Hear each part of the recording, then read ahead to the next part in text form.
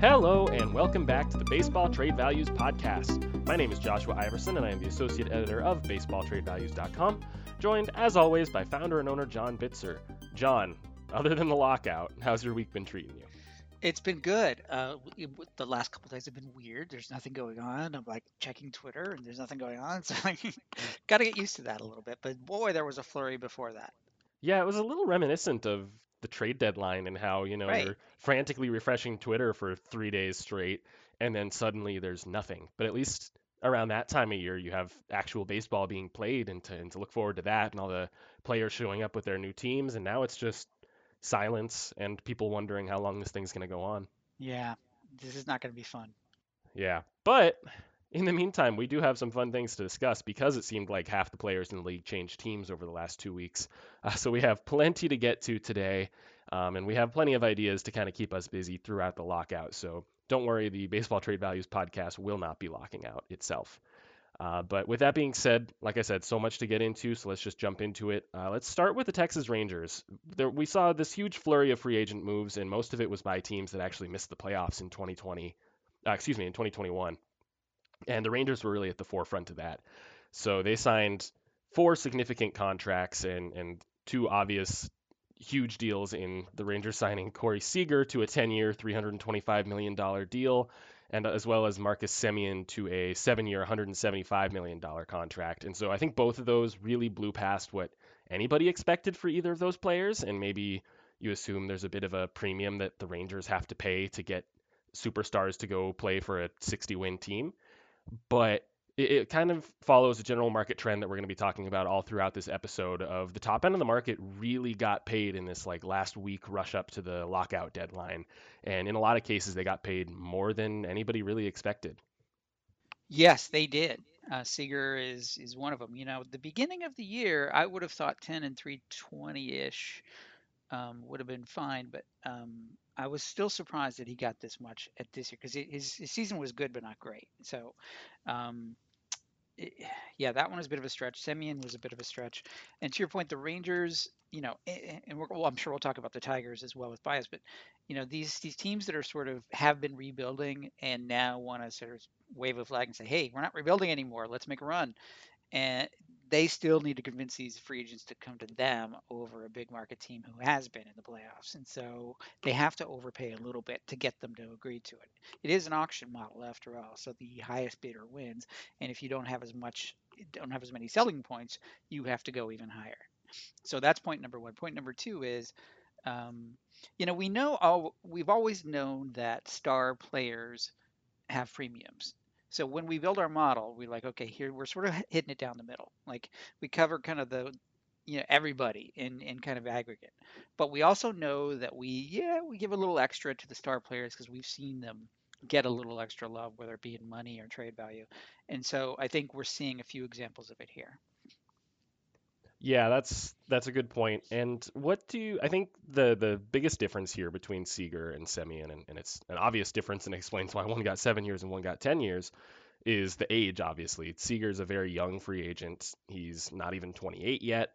And so even if the bat hasn't been as consistent as it could have been, or if he hasn't been as healthy as he could have been, or whatever, you feel like there's more in the tank there. You feel like a 10-year commitment to a 27, 28-year-old, it's not unreasonable by any means. But what did It's you go ahead? I was just going to say, and the Rangers know that he's probably not going to stick at shortstop Yeah. once he get into his 30s, so they're probably thinking maybe they'll move him to third. But then they've got this other weird problem where they've got their top prospect, Josh Jung, is also a third baseman. So we're not sure how that's going to play out. But they do Yeah. know that Seager's probably not going to stick at short. But so I think my point is when you get into your 30s, it's a little bit easier to still have the bat and play at third. You think, Beltre, for example, was, Hmm. was well into his 30s and still being productive at third base. So, and then he was on the Rangers, of course, all that time. So I'm sure that they're thinking, okay, well, even if he moves off of short, he'll still be a productive player, and so, he'll make his money, and he'll be very productive for that time. To the age point, signing a guy at age 27 is a lot different than signing a guy in his 30s. You're probably going up to, in this case, you are going up to his age 36, 37 years. So they know he's going to tail off. So there's going to be surplus value in the front, negative value in the back. hopefully it all works out. Hmm. And contrasting that with Semyon, which he's 31 currently, and they signed him to a 7-year deal, so it takes both players through their age 38 season. But the Semyon deal just felt extra.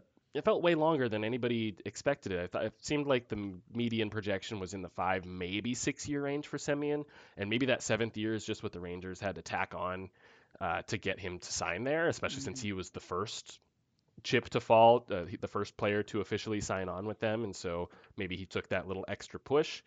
But what seems problematic to me is that this is a guy who started out his career as a pretty serviceable player, but nothing special.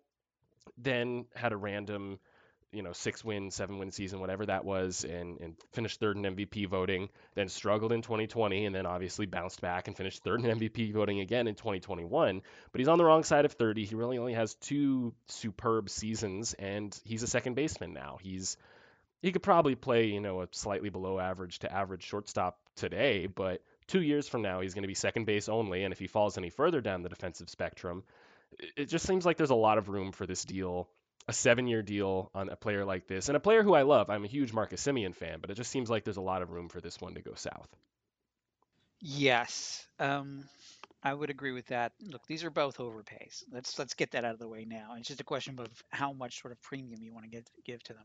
But one thing they both have in common is they're both very reliable. You mentioned Semyon's down year, but I, I think there were some extracurricular. If I don't know if he was injured in that down year in between that sandwich year, but he's been very reliable. And now, basically, let's summarize it this way: two of the last 3 years were close to MVP years, and he brings his lunch pail to work every single day. Hardest worker, great character guy, great Yeah. person.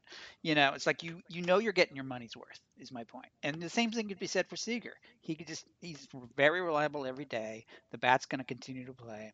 So I think they wanted two guys they could count on if they were going to spend this much money. They feel good and confident that these are not like fly by night guys. These are guys you can really count on for the most part. Hmm. And I will add one other thing on Simeon that he was extremely pull happy during his strong 2021 season.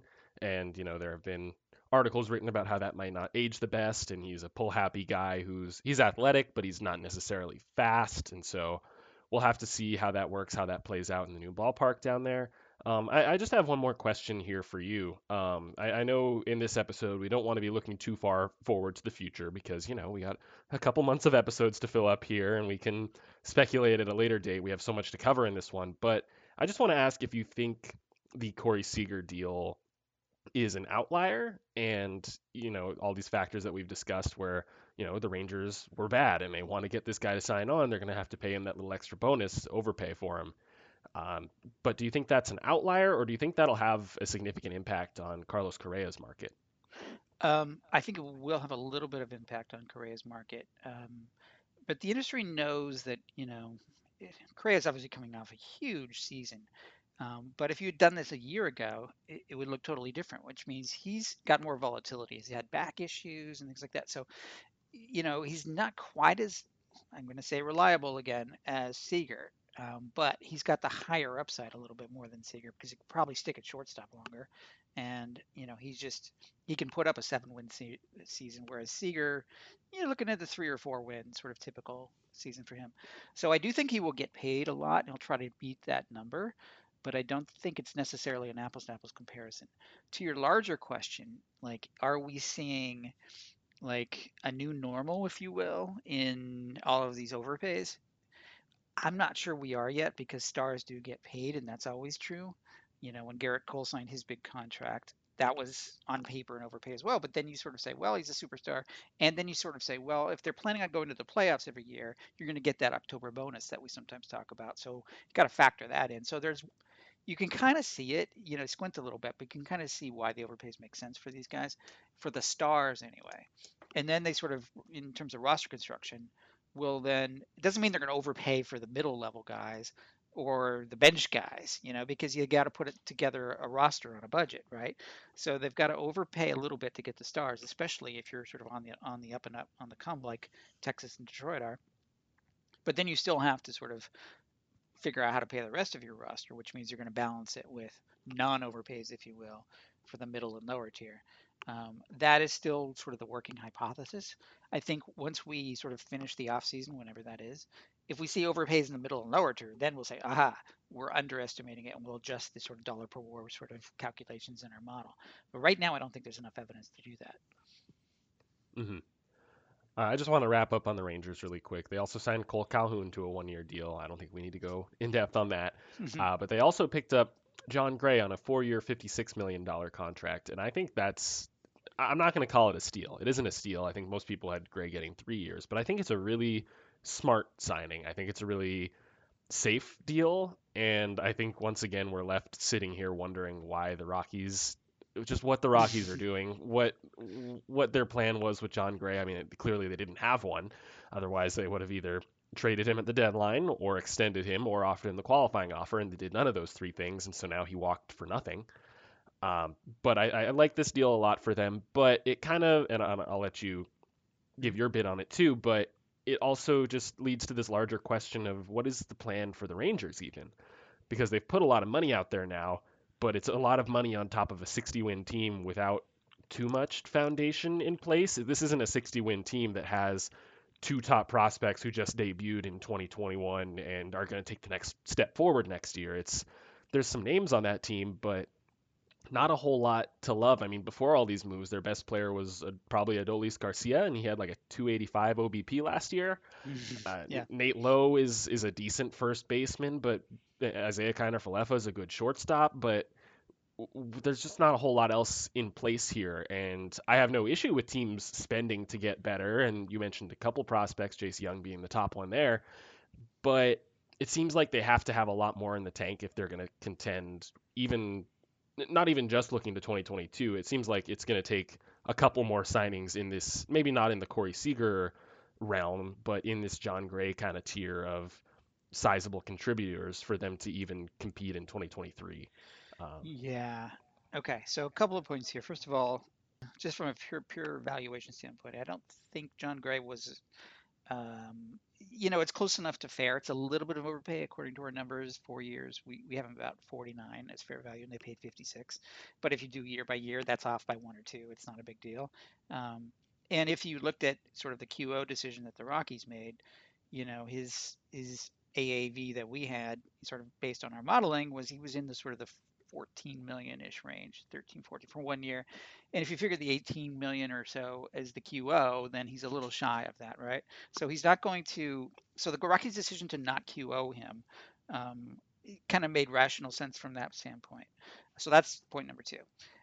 He also fits the model for the Rangers that they've been doing, as we know, the last couple of years with Lance Lynn and Mike Minor and Kyle Gibson, signing these veteran, guys who probably have more in the tank. And in the Rangers rebuilding years, they flipped obviously all three of those guys for good returns. And in this case, they're probably looking at him as sort of a mid-rotation mainstay. Now, to your larger point of are the Rangers going to compete? Yes, they have a lot of holes, and they know that. But they've also got a lot of prospects coming. Their farm is they've got Josh. I don't know if you say is it Jung or Young. Um, is their top prospects. They've also got Al Leiter, their top draft pick from last year. They're kind of their two top ones. Yeah. And then there's a lot of mid-tier guys that they've picked up through trades with the Yankees and other teams. And then there's a whole long sort of tail of mid to lower guys. So they're probably going to do some consolidation trades, I would imagine, especially now that Semien and Seager are in the fold for 7 to 10 years. That middle infield is blocked. So guys that you see in their farm who are second baseman shortstop types are probably trade candidates. So they're probably going to look to move some of those guys to maybe more major league ready pieces to start populating the rest of their roster. They got a lot of work to do, but they have some ammunition with which to do it. I've seen a lot of proposals and just general speculation on a Isaiah Kiner-Falefa to the Yankees for Joey Gallo framework, and that's a fun one to think about. We'll definitely discuss that on a later episode, but Yeah. yeah, I think we're good on the Rangers for now. Let's move into the other team that really opened up the checkbooks, even despite finishing out of the playoffs in 2021, and that's the New York Mets. So Steven Matz' agent caused a ripple effect here that I don't think he anticipated. I wonder how Steven Matz is feeling about all of this. Um, He's a so hero, apparently he an should be unsung a hero. hero in New York. Yeah. Um, for listeners who don't know the context there, Steve Cohen, Mets owner, was visibly upset on Twitter about negotiations with Steven Matz when he ended up signing with the Cardinals, and we will talk about that a little bit later on. The Mets thought they had a good shot at him, and he apparently didn't give them a last chance to re-up their offer or something like that. And so in the next 24, 36 hours, Cohen just went nuts and opened the checkbook. And first he signed Eduardo Escobar to a 2-year deal. Then he signed Mark Canha to a 2-year deal. And you're thinking, okay, that's nice. It's nothing huge, but that's nice. Then later that night he signed Starling Marte to a 4-year, $78 million deal. And then you're thinking, okay, we're moving here. And then within the next day or two, Max Scherzer was inked to a 3-year, $130 million deal. So we can start anywhere that you want in those four names, John. I don't think we have too much to say about Eduardo Escobar or Mark Canha. They're both good, solid regulars, solid depth piece types. So do you want to start with either Marte or Scherzer? Yeah, okay. So first of all, as everyone knows, Steve Cohen is the by far the richest owner in baseball. And the Mets are his kind of toy, right? So, and he Hmm. wants to win. He was a Mets fan growing up. So, this is pocket change to him. It may sound like a lot of money to normal people like us, but this is like not even a rounding error. And when you're worth 13, 14 billion dollars or whatever it is, this is nothing. So so he can do that. And I was sort of I was listening to you as you were talking. You kept saying he, as in Cohen, as if Billy Epler wasn't in the room or whatever. Because like, but you're right in a way because reports seem to implicate that Cohen himself has been doing a lot of the negotiating, which is Hmm. kind of unusual for an owner, and maybe because Billy Epler only just took the job a couple of weeks Yeah. ago, so who knows? But I do think he was probably heavily involved, and he just, like you said, just opened the checkbook, and it doesn't really matter. He's just like, get me my guys, I'll pay whatever. So, and Scherzer himself was like blown away, like, really? Okay. So, any rational person would see this clearly. Scherzer's an awesome pitcher, clearly a future Hall of Famer, wonderful pitcher. You want him to lead your rotation, but that's an overpay, no matter how you Hmm. slice it on paper. It's clearly an overpay for a star. And so, okay, everybody just sort of nods and says, all right, he can do it, so he'll do it. I would say it's not quite as extreme with Marte, but he needed this. He needed him. The center field market was pretty thin. Marte was one of the Yeah. only guys on the board. There were a lot of other sort of bidders for him, I'm sure, that needed center fielders. Yankees, Phillies come to mind. So he just overpaid for him too, and that's all it was. And so I don't think it's necessarily, oh my God, the new normal for all starting pitchers is $43 Hmm. million. I think it's just Steve Cohen going nuts, like you said. Hmm. And I think Scherzer fits pretty comfortably into that, Justin Verlander and Nelson Cruz kind of tier where it's obviously the model is going to give him a pretty hefty aging curve because he's 37 right now and this Yep. is a 3-year deal. It's going to take him through age 40. Pitchers just don't hold up that long, but he's kind of his own thing. I mean, Verlander obviously did just have that big injury, but up until the injury, he was rolling along just like he always had been. And Nelson Cruz seems to just keep churning out 120 WRC plus seasons every year. And so it's like these guys kind of break the aging model, and not to say that the aging curve is wrong or anything, or that we should fully buy in, or not to say also that even if adjusting the aging curve, which I'm sure you did, even if adjusting the aging curve, I'm not saying that that makes this a completely fair deal. It's probably still an overpay, but it's within reason when you step back from everything and say there's one Max Scherzer on the market, and this is one avenue for the Mets to get way better. And if you're Cohen and you are just, like you said, if it is just a rounding error, just go ahead and get it done. You're not going to quibble over, oh, this deal isn't fair value. It would be fair value if we went 3 years and 110. We need to quibble over that last 20 million. If you're Cohen and your expectations are sky high and the money doesn't matter as much to you, you're just going to go do it. Yes, absolutely. And you make a really interesting point about the aging curves. And when I was looking at the numbers, so yes, in a normal for a normal 37, 38, 39 year old, Yeah, there's going to be a lot of injury risk. There's going to be a lot of sort of expectation of performance decline. But then you have these kind of outliers like Scherzer, like Verlander. Well, Verlander, it's TJS, but there are guys who really keep themselves in good shape, or maybe their fundamentals are so good, their pitching efficiency is so good that they'll just keep going. Now, having said that, I would not be surprised if Scherzer at some point started to break down because time is undefeated. Father Time's gonna catch up with him eventually, right? But we haven't seen that yet. So you have to kind of take it on an individual basis. There's also a little bit of survivorship bias here going on because you don't see a lot of elite 38, 39-year olds, right? So the model uh, aging curves in general take that to mean, okay, well, you're going to be almost done when you're that age or done. But then the guys who are the survivors say, well, no, I'm not done. You know what I mean? It doesn't necessarily apply to them as much because for whatever reason, genetics, good conditioning, what have you, they can defy that. Tom Brady is obviously in football, and he's playing well into his 40s, is still at elite level. So, and I don't want to get too far into this, but there's been a lot of I would say a quiet revolution in nutrition and keeping yourself in shape. And a lot of the elite guys have now taken to these sort of methods of staying in shape longer. And with the end result being they can kind of play at an elite level longer. And I think Scherzer's another good example of that. So anyway, he's an outlier. And in terms of both of his injury risk, his aging curves, and of course the amount of money he's getting paid. Yeah, and I think you made a good point there with the survivorship bias, where you look at some of these, basically for Scherzer to hit the free agent market, and Verlander to a lesser extent, but especially Scherzer to hit the free agent market at this age, it's because he just signed a mega deal. And at the time, the mega deal was kind of in question because, oh, it's going to take him through his 37 season. We don't know what to expect from him at that point. And when you're looking at it from that standpoint, you can compare him to Patrick Corbin or Steven Strasburg or John Lester or these other guys that signed lengthy. And none of those guys are quite up to the level of Scherzer, but they all signed these lengthy free agent contracts. Or I believe in Strasburg's case, it might have been an extension, but either way, they signed these sizable, lengthy deals. And all three of those guys, well, Lester, we've already kind of seen what happened. He came out on the other side of his deal, and he was really left as a back end guy at best, and he's been floating around on 1 year deals every season. But it seems like Corbin and Strasburg are probably going to be pretty close to retirement by the end of their deals. And so, yeah, this is just one of those guys, one of those freak unique cases that he pitched well throughout the entire deal. And now that means he's more likely to be effective throughout age 38, 39, 40. But that doesn't mean it's a guarantee by any means just because he made it to age 37 still successful. Nolan Ryan pitched into his 40s, and he was Yes. still very, very. I mean, I have to go back and do some research on how elite he was, but he was up there.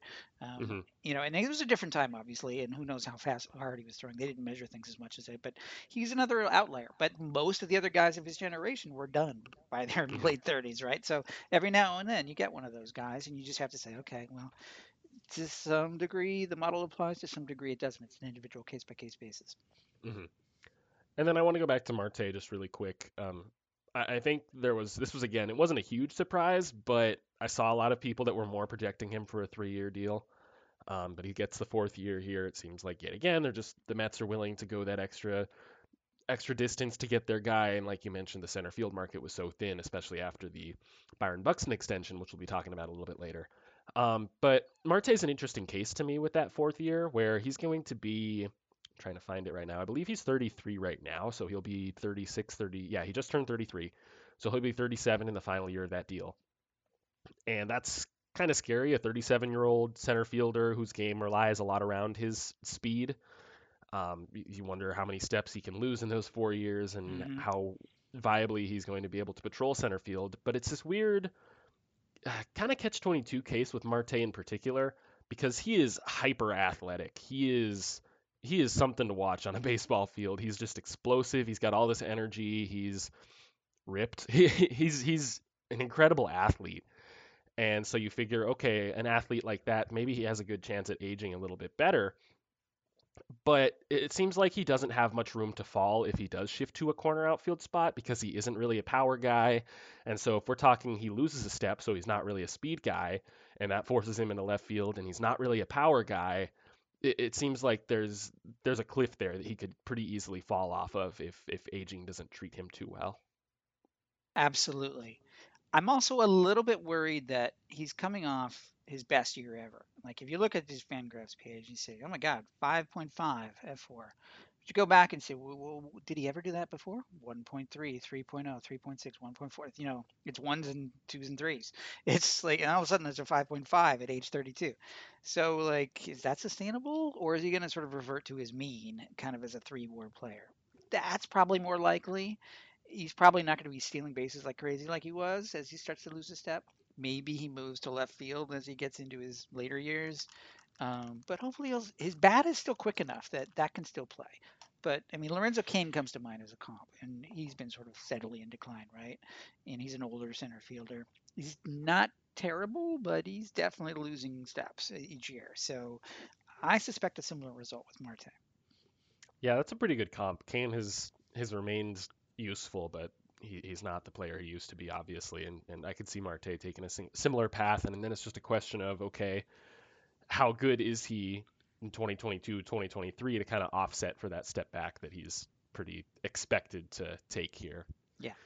So I think this was an overpay if you sort of keep the regression in Hmm. mind and the aging in mind and may not be repeatable in mind. And but you know, it's the Mets and Cohen's checkbook. It's not that he's not going to carry overpaid by 10 million.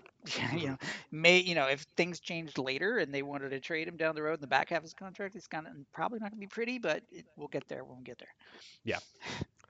All right, let's keep rolling here. Let's go to the Tigers. We talked about Javier Baez briefly earlier, but the Tigers landed him on a 6-year, $140 million contract. That's their second big move of the offseason after signing Eduardo Rodriguez. And I guess we can lump the Tucker Barnhart trade in there, but those are the two really big ones. And I saw some really mixed reactions to this one on Twitter. Obviously, Javier Baez is a pretty divisive player, and a lot of people were pretty surprised that he got 6 years. To me, this is a lesser extent of the Rangers situation where it was pretty clear that the Tigers were willing to spend this offseason. They really needed a middle infield solution, and with so many shortstops on the open market, why not? Why not just open the checkbooks and spend right now while you can, especially since guys like Baez and Story and Correa and Seager were all younger than the average free agent. So it makes sense, even if they're not division title contenders in 2022, these guys are going to be in their primes for the next handful of years. So it makes sense. But it was a bit of a surprise that the Tigers ended up with Baez specifically.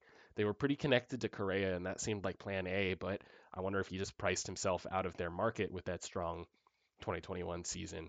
And so they kind of ended up with a consolation here in Baez, who he's a quality player, but we discussed at length last offseason just how tricky of a player he is to evaluate and to kind of bet on long term with his plate discipline issues and just how much he strikes out. Um, so a bit of a weird fit here, but they get their guy, obviously a plus defender, obviously crazy upside here, electric player, brings a lot to the clubhouse, I'm sure. But what are your thoughts here, and what do the values say about this deal? Oh my God. We really have to squint to see if the numbers don't make sense. Because by all sort of objective measures, he's not worth 140 over six. Um, you know, his sort of baseline is worth closer to 100. You can give him an extra sort of okay for the because the Tigers are going to overpay because the shortstop market. You know, you know after that you don't have a whole lot of options. Hmm. So maybe okay, you give him a little bump in that, and we ended up with like 118, but you're still pretty far from 140. And the Hmm. Tigers are not Steve Cohen's team, so their ownership is not as rich. So you know, I think he's obviously well known in the industry as having play discipline issues. To your point, and even though he had a very sort of successful year in 2021, you know, K rate is still 33.6, walk rate is still 5.1. That's he is who he is, right? He's going to strike out a ton. You know, this is an overpay. I'm sorry, but this is an overpay. He's clearly got a track record. We know who he is. Yes, he's an exciting player when he runs into one. It's fantastic. Base running sometimes. You know, he'll make the flashy plays, but uh, he's not the same kind of player you can count on like the steady eddies like Seager and Simeon, where they talk about he's going to be up and down a bit. He's going to strike out a ton. But okay, I guess the Tigers don't mind that. Yeah, I could see this one going kind of south. I mean, he's Hmm. got the defensive versatility and he's got that energy, that athleticism that means, maybe he ages a little better than most, but it seems reasonable to expect this to go kind of the way of Dan Uggla's deal in Atlanta, where just can't keep the other skills intact enough to put up with the strikeouts and to remain a productive player in spite of them. Yeah, that's a good point. Like he's not going to change his approach at this point of his Hmm. career. I doubt, right? He is who he is, right? So those other sort of things have to sort of counter that, right? And if those things go down, his whole thing goes down, right? Hmm. So he's not a three-war player if if he stops hitting home runs or stops playing good defense. He's a two or a one, and that's going to be painful on the back end of this. Yeah, yeah. I could still see them, being aggressive, making one last push, pairing him with a guy like Correa. It's harder to see a natural landing spot for Correa now, unless he's either going back to Houston or the Dodgers, or picking up a guy with that kind of reputation and with the bad blood between their franchise and Houston. Hmm. So maybe the Tigers still have room in the budget for a Correa, and it makes a little more sense, I guess, but it doesn't. That wouldn't even justify this. It's weird. I don't get it. Yeah, because then you got to discount him for positions because Yeah, he's a second baseman, not a shortstop. So yeah. that's worth less in the market. So either way you slice it, it's an overpay. And Hmm. I don't think we have enough data to say, oh yes, they're all overpaid, like I was saying earlier, and therefore we need to adjust our model. I Hmm. I think this is the Tigers saying, hey, other free agents, we're in business now. Come play with us. And Yep. they're trying to make a statement here. Yeah. Okay, now let's head off to the next best starting pitching market, next best starting pitching options on the market. And these two kind of compare pretty easily. So, Robbie Ray left Toronto to go sign with the Mariners. It's a 5-year, $115 million deal with an opt out after the third season. And pretty much around that same time, the Blue Jays signed Kevin Gausman to a 5-year, $110 million deal. So, very similar contracts in terms of length and value. Yeah, which is a bit surprising on the face, just because Robbie Ray just won the Cy Young and Kevin Gausman had a pretty rough second half last season. But you go a little deeper. Robbie Ray's contract with that opt out adds some value. The no trade clause adds some value. So it's a $5 million difference from 115 to 110, but in actuality, his deal has some more valuable additions to it than Gosman's does, and plus both of these guys. Oh, and not to mention the draft pick that the Mariners will lose for signing Ray, whereas Gosman already accepted a QO, and so the Giants couldn't offer him one this offseason, so no draft pick compensation for Gosman. So maybe that played a role in the Blue Jays deciding to pick Gosman over Ray. Hmm. But also, both of these guys are pretty similar in terms of their career paths and their level of success over the last handful of seasons if you look past just 2021. And so it makes sense that they get pretty similar deals. There's some risk involved in both of them, and there's some pretty massive upside in both of them. So but I guess I'll just start off with asking, which of these two guys do you take at this price value? Which one is your preference? Well, our model says Gosman. They, it thinks it's more reliable. It's actually a fair value. We have him slightly over. We have 1.9 in surplus, which means it's pretty close to fair value. He's not as flashy as Ray in terms of like strikeouts and winning the Cy Young, but he's a solid two-ish, kind of on the bubble of one and a two, right? So I think gonna be more reliable. At least he has been for the last couple of years. I think. Anyway, we have him at fair value is 111.9, 110 without any adjustment. So I think that's a good deal for the Blue Jays. Whereas I think Robbie Ray, our model has him as in the. I mean, double check here, that's a bit of an overpay, especially with loss of the draft pick. But again, the Mariners are in a similar position as we just talked about Texas and Detroit, wanting to make a statement. They got plenty of money. They're on the upswing, and they want to attract other free agents. So they're going to overpay a little bit more for Robbie Ray. It's interesting though that they know they're losing a draft pick, but they've got one of the strongest farms in baseball, so maybe that didn't matter to them as much. Anyway, fair value for him is 96 with a Cy Young and sort of a positional sort of say, okay, he's potential ace. We call it 105.9 is his fair value, and they paid 115, so they overpaid by about 9. But again, that's not that much when you look at it on a per year basis. It's like one or two, so it's within the realm of reason So it's not going to, break any banks, and they've got plenty of money there. So I think he's got a little bit more upside than Gosman, but he is just a little bit more volatile in terms of his year by year.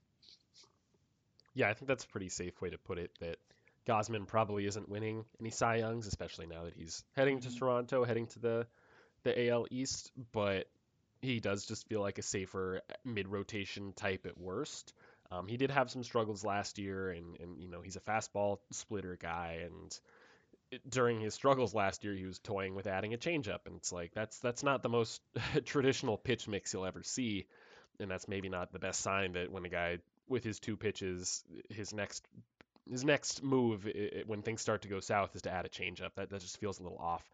But he righted the ship. He was pretty effective, at the end of the season.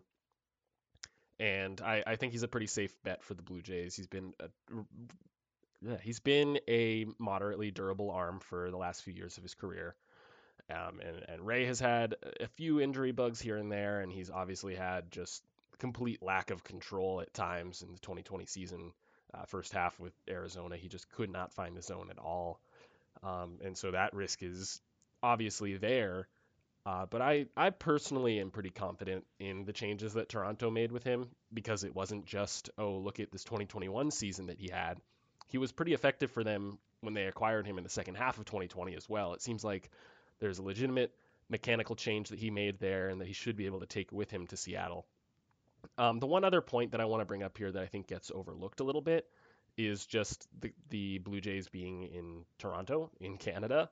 And I think there haven't been any rumors that I've seen to say that, oh, Robbie Ray just didn't like Canada, didn't want to go back there long term, or that in particular Kevin Gosman did. But I think that's a factor that gets kind of overlooked when discussing the Blue Jays and their free agents and guys that leave to go elsewhere. Maybe Marcus Semien didn't want to spend the next 7 years dealing with visa issues and stuff like that, or same thing with Robbie Ray for the next 5 years. Maybe Kevin Gosman does like Canada for some reason. I don't know, but they're in kind of a unique spot, and I think that can affect a lot of their free agent successes and failures. And so Yeah, I think that's worth mentioning here. it is. I think it's a fair point. I think both Robbie Ray and Marcus Simeon were in lower leverage positions a year ago. Hmm. Simeon didn't get offered a QO, and they weren't sure if he was going to stick it short, so he took a 1 year deal in Toronto. Robbie Ray was coming off a terrible year. He had been traded to Toronto, and he thought, okay, well maybe they're onto something here, so he stuck with them for 8 million. And Hmm. so then they both had great years and restored their value to the point where they could go wherever they wanted to, and maybe they wanted to be in the continental U.S. I don't know, for whatever personal reasons. Maybe that was a factor. But I do also just want to give a head tip. You wrote an article about the Toronto pitching kind of operation about a year Hmm. or so ago, and they were buying low at the time on Matz and Ray and a couple other guys, and it turned out very well. So they whatever they did, it seemed to have worked. I don't know if you had any further insight into that. It was. I don't know if there was some massive overarching theme to be taken with that, but we have kind of seen some other teams starting to try and replicate that. We saw very early on in this offseason the Dodgers signing Andrew Heaney. I believe that was also an $8 million deal, Hmm. very reminiscent of the Robbie Ray deal. And that's not to say that, oh, the Rays were excuse me, the Rays, the Blue Jays were the first team to discover that you can pay for kind of 1 year deal for a project starting pitcher with upside and it can pay off. Like that's nothing new to the game. Um, the Blue Jays rotation last year was just like a lot of those guys in one spot. And it obviously worked out pretty well with Steven Matz and Robbie Ray. Didn't work out nearly as well with Tanner Roark or Ross Stripling. So you're gonna have your hits and your misses, but on the aggregate, it worked out pretty well for the Blue Jays, and I think it makes me think a little bit more highly of their development and pitching staff and all of that, and make me just a little more confident in the arms that do go there. And now they're obviously building a pretty reliable rotation between the Jose Barrios trade and extension, and then the Kevin Gosman deal, and they still have Hyunjin Ryu there. And so I think they have a pretty good thing going there. Alek Manoah and Nate Pearson on the way. I like what they're doing, and I think a little bit more highly of their pitching staff, their development team, than I used to. Yeah, and it's interesting when you think, the first team that comes to mind when I think of pitching development is Cleveland because they've got a machine there. But the head executive in Toronto was an ex-Cleveland guy, so maybe Right. there's something there that's kind of connective tissue.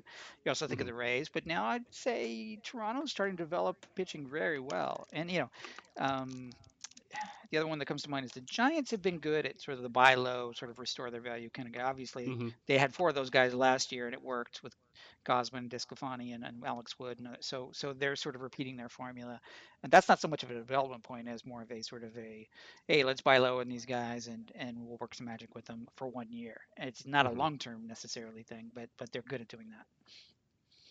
Yeah, and we're not going to get to any of it because they weren't the biggest additions, but I guess now we can use an opportunity to talk about the Giants really quick. Of They brought back Wood, they brought back Desclafani, and they brought in Alex Cobb, who's also kind of in that mold. And so Hmm.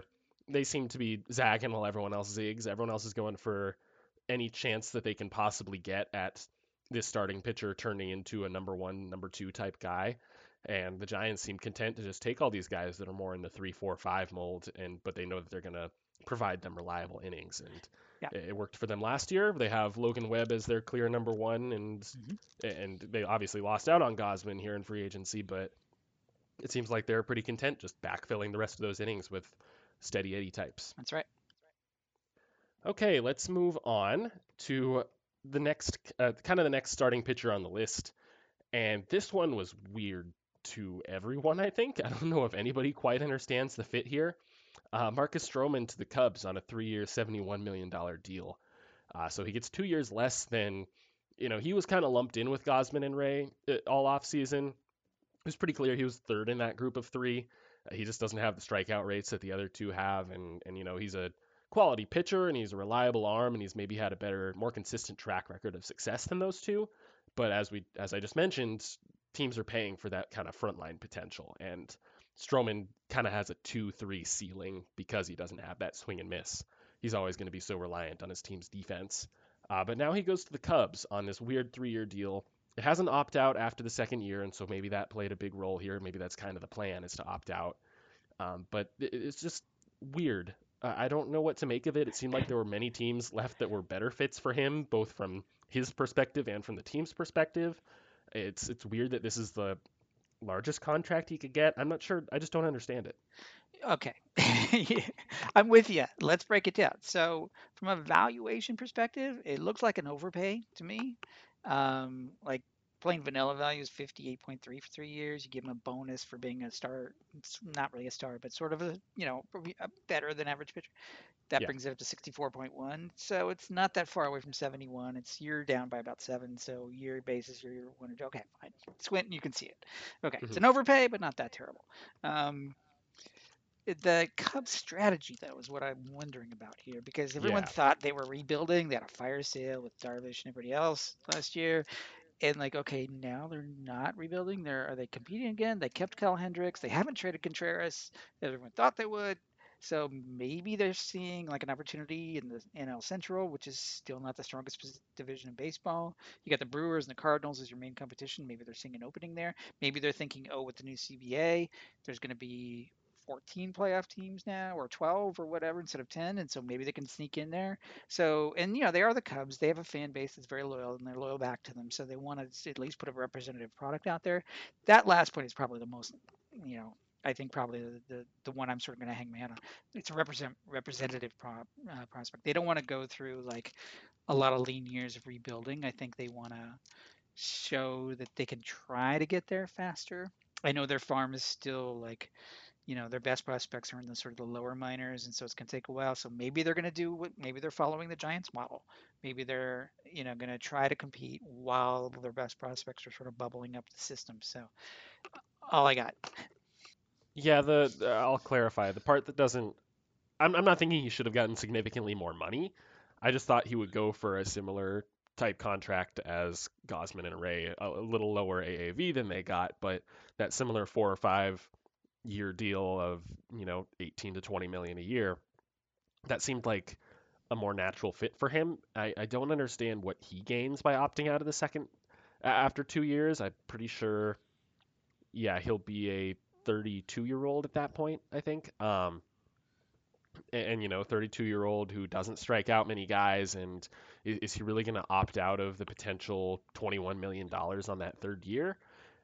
I don't know. And then from the Cubs perspective, it's not a tradable contract really. It's because of the higher AAV. So it's not really in this situation of, oh, we have this money lying around, we know we're still kind of building to go forward, maybe things work out, if they don't we can flip him. That's not really what it feels like here. I don't know Hmm. how Stroman's going to get any surplus value here to be traded. And it's not like the Cubs have a fantastic infield or outfield defense right now. And they also signed Yan Gomes, and you figure, Gomes isn't a star, but he was the best free agent catcher on the market by a wide margin. So if he's signing somewhere, isn't he signing somewhere to be the starter? Like, Hmm. would he really pick the Cubs as a backup over multiple other destinations where I'm sure he could have been the starter? So you figure they probably are trading Wilson Contreras. I don't know what to make of it at all. I mean, Yeah, maybe it's too early to tell. Maybe they got some other yeah, moves that they haven't made yet that are it's all going to become clearer later. That's all I can yeah. figure. Because yeah, it doesn't make any sense. Are you rebuilding or you're not? Because everyone Hmm. thought they were, and they've got so many holes in their roster and no help coming internally necessarily that you think they're not going to compete. But then they start to make these moves. Okay, you filled two holes, but you're still a long way away. So I don't know what you're Hmm. doing. We'll see. Yeah. I mean, I could maybe wrap my mind around something where they're kind of preemptively replacing Kyle Hendricks, signing Stroman, who's a similar archetype of pitcher to Hendricks, and then they're going to flip Hendricks later in the offseason. But I don't know how much sense that makes. Hendricks is not at the peak of his value, nowhere near it. He just had a pretty rough year in 2021, and you're paying Stroman that much more than Hendricks is making. It would make more sense if it was the other way around. Yeah. I don't know. I guess we will just have to wait and see with them because Yeah. it looks like a really incomplete picture at this point. Right. Okay. Now I think we can start moving a little bit quicker. We have a couple of players, a couple of high-end players re-signing with their teams. First of all, Chris Taylor back to the Dodgers on a 4-year, $60 million guarantee. There were reports that he had higher offers elsewhere, but he just loved the fit with the Dodgers so much he wanted to come back. They obviously wanted him back. He's a perfect fit for their roster. They use him very well, um, all over the field, and it's just a perfect fit. I don't know if it's worth it for him to go elsewhere just for a few extra million. Yeah, no, and it's a fair deal. We have him at 57 basically, and he got 60. So, for a year, it's right on. So, and he likes it there. So, I have no no qualms about this one whatsoever. It makes sense from the Dodgers' point of view. He got paid fair value. He's not a superstar, so now now we're going down to sort of the middle tier, sort of. I mean, yeah, he had a great year, but I don't think anyone sees him as a superstar. I just think he's a really good, versatile player, and that has value. I mean, we saw, back in the Zobrist years, he had value, and finally the industry caught up with that. So I think Chris Taylor is a similar example to that. Um, so it just makes a lot of sense from every angle you can look at. Yeah, and Taylor himself, he had a bit of a down second half, but obviously kind of rebounded with a huge postseason. And I've seen a lot of comparisons to that Zobrist deal. I believe the Zobrist deal was 4 years and 56 million. It seems like pretty general consensus that teams wouldn't sign a guy like that to that deal, because I believe Zobrist was in his age like 33 or 34 Yeah, season at he the was a little bit time older. of that contract. Yeah. Yeah. So that was kind of a one-time thing because Zobrist was such a special player and because the Cubs were in this special situation here. So that's not necessarily the kind of precedent-setting contract. It's kind of along the lines of the Cubs Aroldis Chapman trade, where it's the exception to the rule, not the rule itself. But it makes sense that Taylor would get in that neighborhood, and yeah, and I'm pretty much like you said, it's a good fit for him. Not going to quibble about it, no qualms. Okay. Then, kind of along those lines, is the Angels re-signing Raisel Iglesias to a 4-year deal. This one, it caught me a little off guard just how highly he was valued this offseason, but I guess it makes sense as being the one true lockdown arm on the market. It's not the strongest relief market we've ever had. So he gets a 4-year, $58 million deal. And they did offer him the qualifying offer. So there were draft pick implications for any other team that signed him, but so ultimately he goes back to the Angels, and they have had their pitching issues. They've been well documented in recent history, so it makes sense for them to commit to who was a pretty reliable arm, but I don't know. It just feels like a lot of money for a. I don't think anybody's calling him an elite reliever, are they? It's I don't know. What do the values say on The this guy? values say this is actually an underpay. We have him at Hmm. 63.9 against 58, so it was a little bit of surplus there. I mean, he's coming off of a terrific year. When you really dig into the numbers, you're like, whoa, I didn't realize it was that good. And he's been pretty consistent. So, and if you look at the sort of the market comps, I mean, Liam Hendricks' deal come to mind. I mean, that's, what did he get? 456. I'm trying to remember Liam Hendricks' deal. His deal was weird, wasn't it? It was Oh like yeah, it was. 339 with the it was something weird like that. So yeah, it's because they had an option year for 4, but that was basically to get the AAV down. So Yeah. really, it was yeah, it was a 4-year deal for all intents and purposes for I think 54 or 50 something in that range. Hmm. So he basically got 13 or 14 AAV.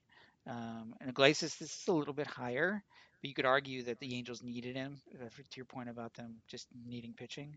Hmm. So I could see that. But on paper, the way our model sort of crunches the numbers, it really likes him. So we think he's Hmm. valuable. So that one, not a surprise. Now, our reliever model is not totally perfect, and we're still checking it against how this does. And over the course of the offseason, we'll review everything and say, okay, is it in the do we need any tweaks? But so far so good. I think anyway. So this one's a little bit of an underpay, but we'll see how that shakes out. Hmm. So yeah, that Liam Hendricks deal comes out to it's 3 years guaranteed, but the fourth year is a $15 million club option with a 15 million buyout. Mm, I think, but the yeah. buyout's deferred, so it's a So we get 15 weird either thing. way, which means Yeah. it's really a 4-year deal. So yeah, it's really 4 years, 54 million, which strikes me as odd that Iglesias gets the same or gets more than that, excuse me. Just because it felt like Hendricks was more dominant at the time of the deal. Hmm. Maybe that's some bias there, just because I was watching him in those seasons much more closely than I've watched Raisel Iglesias lately. Because looking over Raisel's numbers, they're pretty consistent. I mean, he had some issues in 2019 and in 2018 the FIP didn't really back up the ERA, but beyond those two little blips, he's been really good, really consistently good. And I don't if you know. look at his WPA, Hmm. this year he was phenomenal. And teams love that because that means Hmm. he's really doing his job in high leverage situations. And Yeah. that's a factor in our model. Hmm. All right, so maybe it makes more sense than I thought it did at first glance. Okay. I'm interested to so for context, I usually don't check out the values prior to us recording these episodes. I like to kind of be surprised a little bit and kind of I don't know, think ahead of what I expect. The Marlins signing Avisail Garcia to, I believe, yeah, it's a $53 million 4-year deal with a 2026 club option as well. If I had to guess, I'd guess this was an overpay by the model. And you are right. Ding, ding, ding. Sweet. Yeah, it felt like one at the time it was announced. Not maybe not an egregious overpay, and maybe there's a bit of a Marlins tax there of they have such a poor track record with signing players and then shipping them out the next season, where they maybe have to push a little harder, and they didn't have a great year in 2021, and so maybe they have to overpay a little bit to get guys to go there. Yeah, But it felt high. Avisail Garcia is a bit of a younger free agent himself as well. It feels like he's been around forever, but I think he's under 30 still. he's just 30. Uh, Yeah. okay, but he's a quality player on both sides of the ball, and I think that's been a little bit overlooked because he was so hyped as a prospect. He was the next Miguel Cabrera, and he never turned into the next Miguel Cabrera. But he's been a pretty quality player, and they're gonna, depending on how the rest of this offseason goes for the Marlins, they might be playing him in center field, which is something. I don't know. I don't know how much I would trust him there full time, but I don't know. It seems like a good fit for the team. It just cost a little bit more than anyone really expected. Yeah, I mean, so here's an interesting thing. So on paper, our model has him worth 49.6 over 4 years, and he's getting 52. However, we also make an adjustment sometimes for sort of defensively challenged guys because we find that the market sometimes discounts for that. And obviously, had some defensive challenges up until the last 2 years. His defensive numbers were pretty weak. In fact, in negative territory if you look at Fangraphs. But the last 2 years, he's kind of turned that around. So then the question becomes: is he really that bad in the field? Did he change something? Can that be changed?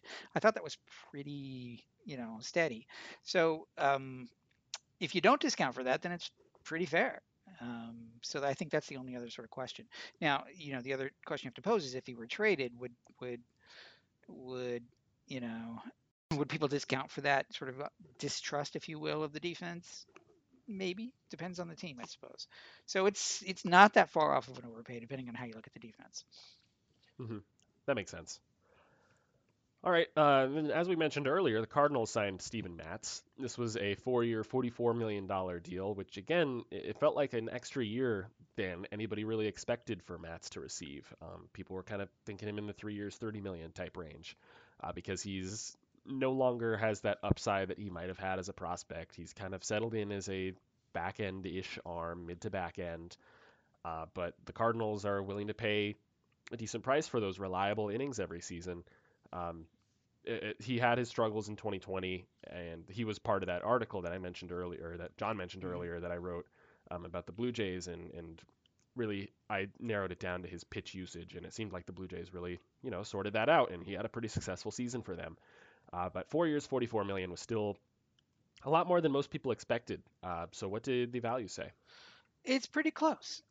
It's all in all, it's right. We have him at 38.2 over 4 years. He's gotten paid 44 per year basis. In other words, he's getting what 11, and we Hmm. are saying 10. So it's pretty close.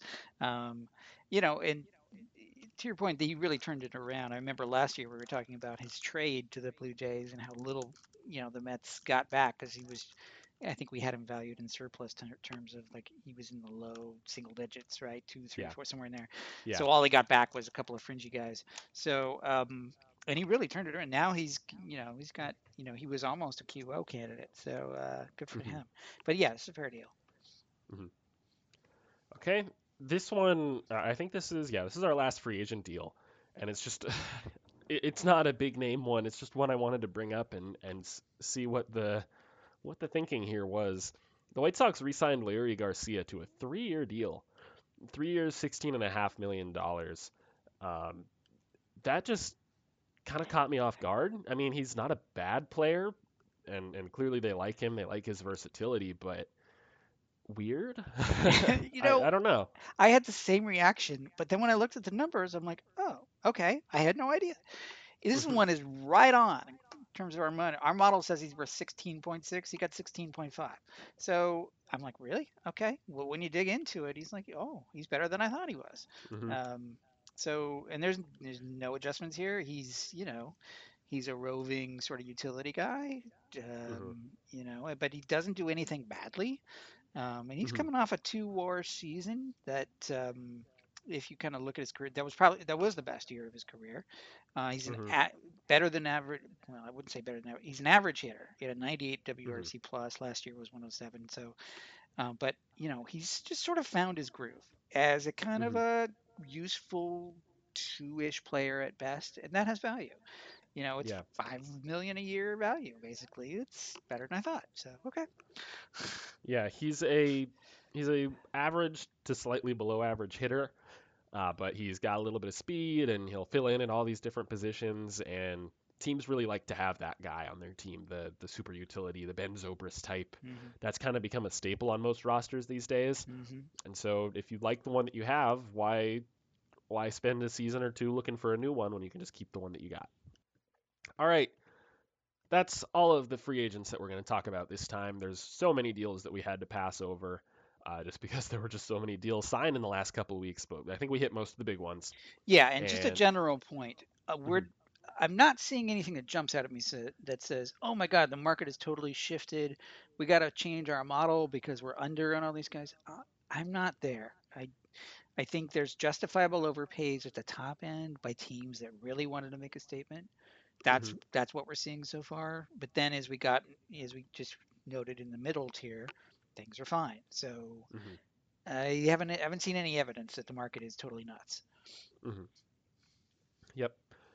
All right, now let's head into. There were just a handful of trades. I was disappointed. I was hoping for, kind of last burst of deadline type action before we get to sit on our hands for the next couple of months. But we got a few fun ones here.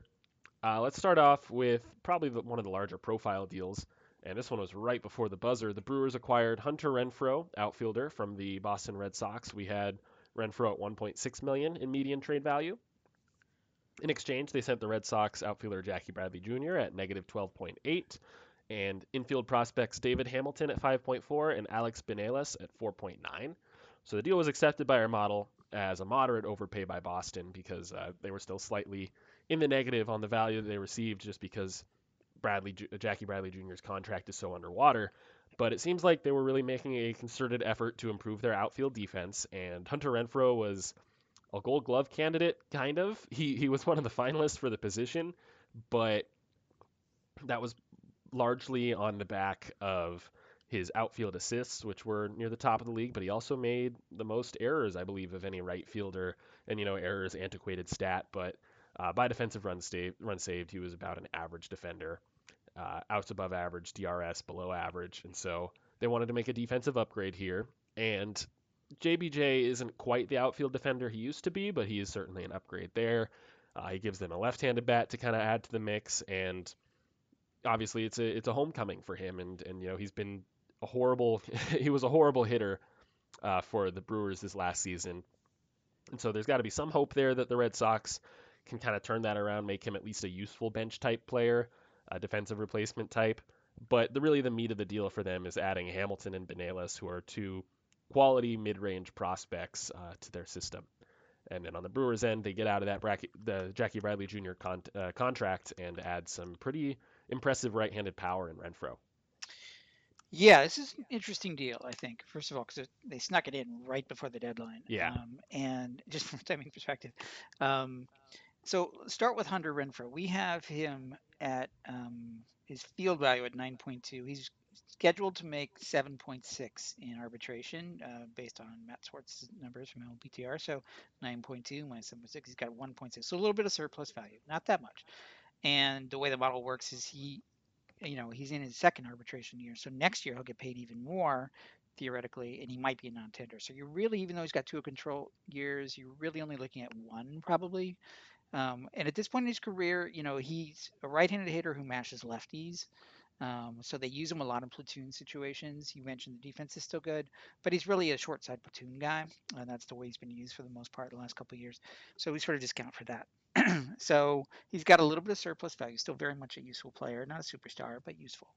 Um, I'm I found it interesting that um, David Stearns, the lead executive of the Brewers, I think basically just sort of punted and said, okay, blew it on the Bradley signing. Like when we first made that signing, I was like, huh? Because he was clearly in decline. His bat's been going, south for the last couple of years. Defensively, sure, you can make a case that he hasn't lost his step as much, but the bat is really the issue there. He just can't hit anymore. So now at this point, he's a fourth outfielder who was way overpaid. Stearns is a smart GM, or smart, what is his title now? President of baseball person. Anyway, Something like that. he doesn't usually make those kinds of mistakes, but he admitted to this kind of mistake by basically saying, okay, I need to get out of it. And then to top it off, because that value was so negative, throwing in two interesting prospects, both mid-tier prospects. Now, from the Red Sox perspective, from Chaim Bloom's perspective, he's like, "Ooh, prospects! I'm still trying to build my farm. Yeah, great, great." And that's basically that's my first impression, because when he took the job, he inherited a pretty weak farm in Boston, and he's been very sort of cold and calculated about like, okay, I'm not going to trade the good ones, and in fact, I don't think he's traded hardly any of them, Mhm. and he's trying to rebuild the farm while competing, kind of the same trick that Farhan Zaidi is doing in San Francisco. Doesn't want to touch the farm. He wants to actually keep building the farm. So when he sees an opportunity, hey, to get more two prospects. So, and he's got a little budget to play with. Okay, I'll buy that. And then you have the added bonus of Bradley can still play defense at least as a fourth outfielder, if not a hitter. So I can see it from that point of view. And keep in mind, Bloom had Renfroe, I believe, when he was in Tampa, um, and he knew that. So with that comes kind of familiarity that he knows kind of what his ceiling is, what his limitations are. And I think he knows, okay, he's a useful player, but he's a, short side platoon hitter. So I think he figured, okay, all in all, it's, I'm going to value the prospects here. I can probably replace that right-handed bat with something else. So it made sense from his point of view as well. Yeah, and then for the Red Sox, they're pretty comfortably over the luxury tax already, I'm pretty sure. Mm. And so it would take a whole lot of maneuvering to get them under there. So it seems pretty a given that they're going to be over the tax. So at that point, what's a couple extra million that you're adding in this deal for Jackie Bradley Jr. if you're also adding those prospects, and if you think you might be able to get a little bit of value out of JBJ anyway. So they still have a lot of moves to make, the Red Sox. They obviously missed out on all the top starting pitchers on the free agent market, and they could probably use to add one or two starters. They picked up Michael Wacha and Rich Hill, and two also former Rays, though not under Chaim Bloom's tenure. And they also signed James Paxton to an interesting deal, but he's likely not going to be ready until the second half of 2022 at the earliest. So they could still use one or two starting pitchers, and so maybe you figure not with these guys specifically necessarily with Hamilton and Benelis, but add some prospect depth, and maybe after the lockout they hit the trade market and add a Hmm. starter or two there. Hmm. Yeah. No, he's making he has a pattern. It's a very sort of value conscious, sort of Hmm. surgical sort of patterns, right? He's not a splurge kind of guy. At least I haven't seen him do it yet. He's from the Rays mold, definitely of sort of build it value, and slowly and steadily you Hmm. get there. The difference is he's doing that with Chris Sale and Yeah. Xander Bogaerts and Rafael Devers all Yeah. locked up under contract Yeah. for the foreseeable future. Yeah. All right, moving on to the next big deal. The Marlins acquired catcher Jacob Stallings. I'm pulling up the values right now. I have to scroll back a little bit. The Marlins acquired catcher Jacob Stallings at 8.8 million in median trade value from the Pittsburgh Pirates in exchange for right-handed pitchers Zach Thompson at 5.9 million and Kyle Nicholas at 1.7 million, as well as outfielder Connor Scott at 2.1 million. So this deal was accepted, pretty fair. Stallings has been a trade candidate for the last few months, especially noting how weak of a catching market it was in free agency and on the trade market. And he had a decent offensive season with a great defensive reputation. And the Marlins have needed a catcher for a while now. Jorge Alfaro just was not cutting it for them, so they really needed a reliable guy to put behind the plate for 120 games a year. And Stallings is going to be that guy, and he's a great defensive reputation. Like I said, he's going to be working with a pretty young pitching staff in Miami, and they just have plenty of young talent still coming up through the farm. So it makes sense that they can afford to part with Thompson and Nicholas and even Scott. They also have plenty of outfield depth on the farm. So it Yeah. makes a lot of sense in terms of kind of what the Marlins needed and what the Marlins had to give up. And then also on the Pirates end, they're just in prospect accumulation mode. And, Thompson's an interesting major league ready pitcher, and the other two add to a pretty deep Pirates farm now from all these trades they've made the last couple of years. Yeah, I love this trade because it makes so much Yeah. sense for both sides, and it's fair. It's 8.8 against 9.7, and so, you could quibble about the tiny difference, but it's pretty much Hmm. fair as far as I can see. I mean, Stallings, I like Stallings a lot because he's like a good sort of hardworking guy. He seems to have his head on straight, and he's very reliable. He was out of options, so he's kind of a late bloomer. But because he's 32 already and he's out of options, we know that catchers tend to have shorter shelf lives. So people wonder like why wasn't he higher? And that's largely why because well, first of all, his bat is not great; it's below average. But then again, that's true for most catchers. So what you're really getting is defense first guy, Gold Glove catcher. And if he starts to sort of decline at age 33, 34, if the knees start going bad or whatever, and he's out of options, you got to keep in mind, you're not going to have him much else. He's a potential DFA in a year or two, so you can't go too high with his value because of that. So he delivered a nice package, I thought, to Pittsburgh, and this is right up to. I mean, I've been a fan. I've mentioned Zach Thompson in some earlier episodes of this podcast when he started to hit my radar. I was like, "Whoa, where'd that guy come from?" He came from indie ball, and he's like, had some other career going, but then he figured out an out pitch, and then suddenly his career took off, and so he's got some value now. And the other two were just sort of like lower level prospects. Connor Scott is interesting because he was a former first rounder, but just hasn't quite lived up to that reputation. So his stock has fallen. Although I'm hearing he's starting to pick it up a little bit, so there may be some hope for him. So they got a little bit of a they've got. I think Thompson is going to be a useful pitcher for them. Whether they use him as a starter or reliever, I'm guessing maybe like a middle rotation starter. Nicholas, who knows, he's a pitching prospect. We'll see how that turns out. Scott's got a little bit of upside because of his pedigree. So it's a good deal for Pirates. I can't argue with it. I will say it's interesting that There was a lot of chatter on Twitter about Stallings going to the Yankees, but that wasn't from any reliable source. It was just fans saying, "Yeah, we're going to get Stallings," and so they're upset that they didn't get him because they're not happy with Gary Sanchez. But that's a whole other story. So it's interesting though that these teams like the Yankees, who might need a catching upgrade, still haven't moved yet. Yeah, it seems like they've kind of run out of options unless Wilson Contreras is getting traded. There was a report from, actually, it's been multiple reports at this point, from Ken Rosenthal saying that Sean Murphy of the A's might be available. If so, he's pretty much the clear top catcher available on the market right now. Years of control, talent, age, all of that considered. So he's not going to come cheap for any of these teams. But yeah, the catching market's pretty thin now. It's obviously there's only so many guys for so many spots, and the Marlins got their guy. But yeah, it makes you kind of wonder what those other teams are going to do. I saw a lot of consternation, frustration from Pirates fans after this trade of, oh, Stalling still had a few years of control left, and if they're trading him, then what's the plan here? Is he just the next domino before they trade Brian Reynolds and keep Brian Hayes and everybody else that's good, and they just keep trading everybody forever? And I don't think that's the case at all. I think No. you made a really good point that his value was never going up from here, and it already wasn't that high because of his age and because, he's a glove first catcher. If the bat falls a little bit, then he's a backup only type. If the glove falls a little bit, then he's barely a big leaguer. So really, you get the most you can for him right now. And what they ended up doing was they traded him. They went out and signed Roberto Perez to a 1 year deal and basically, similar production behind the plate.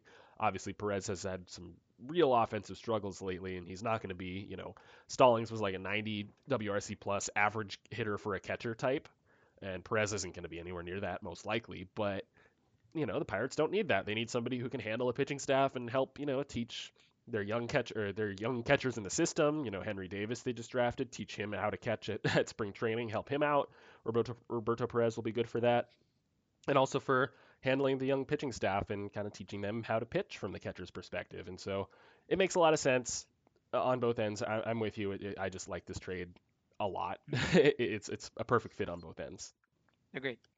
All right, moving on from that one. The Mariners acquired utility player Adam Frazier from the Padres. So we had Frazier at $0.8 million in medium trade value.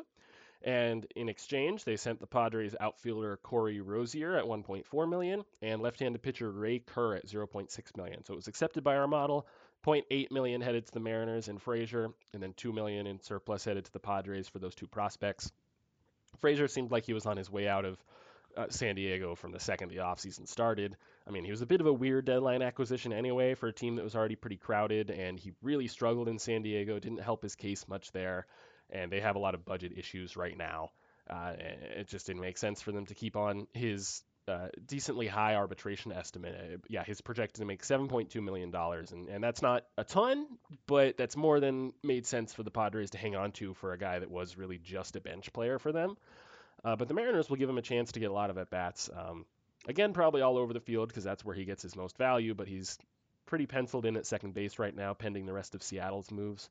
But it just makes a lot of sense. Like we mentioned, the Mariners are ready to take a step forward. If they can get a guy who had such a strong first half with the Pirates and has previously been a productive, useful player on contending type teams, if they can get a guy like that for pretty cheap, might as well go do it. Yeah, I mean, this one makes sense. Again, we've talked a lot about Adam Frazier's valuation a lot. He was kind of the card carrying case for like, oh my gosh, good second basemen are not getting paid. Him and a few others anyway. And this is another example of, their value as a second baseman is discounted by the market. So we knew that already now because our model is now adjusted to it. So which is why we only had him at like 0.8 or whatever over his 7.2 million he's already getting, and that's pretty much what he delivered in prospects, close enough. So, but from a position standpoint, yes, Seattle needed a second baseman. Done. It's only for 1 year, which is interesting because they have, I think, a longer term plan in mind. So maybe they extend him, maybe see how it does. I don't know. But for 1 year, sure, give him a try. San Diego, as you mentioned, budget's starting to get tight. So yeah, he was expendable. And they've got some other middle infielders, so they can move guys around. So it seems like ever since that trade happened, I'm like, what? Where are they going to play him? So, it didn't make as much sense. So I think they finally just it threw in the towel and said, okay, that wasn't dumb. That was dumb. Things probably didn't fit there. So and they've got a long way to go to restore their farm because they sold so much, they traded so much of it away. But these two guys are probably not. They're they're not high level prospects at all. One's a reliever, and the other one is a long way away. I think a recent draft pick. So, but he's got kind of a lower level sort of profile. So bottom end of the farm gets restored. Maybe Ray Kerr, I think, has a really interesting sort of reliever profile. So maybe they get some use out of him. So it makes sense from both sides. Yeah, these are two teams who are going to be really interesting to watch after the lockout. The Padres, they need to take a step forward. I mean, it seems like the Dodgers have taken a step back this offseason, and you could argue that the Giants have as well, losing Posey and losing Gosman and just kind of replacing him with Alex Cobb. But the Padres really have their sights set higher than they finished in 2021, and so they need to do something. They need to make some improvements, but as you mentioned, budget's tight and the farm isn't what it used to be. So it's going to be interesting to see how creative Preller and co can get.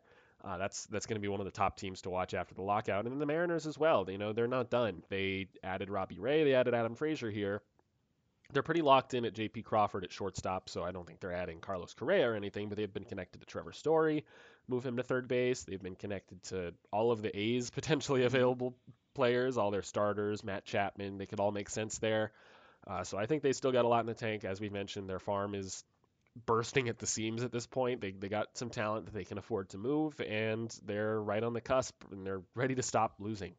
So I think they're both really interesting teams to watch after the lockout is done. Yeah, and I also think it's notable that some of the heavy hitters have been quiet. It feels like it's like Yeah. the poker room in the back is like they haven't had the big money table start yet. Like when these guys come in, it's been sort of the Yeah. middle guys doing most of the poker playing, and now like okay, hmm here's the high rollers over here. They haven't started yet.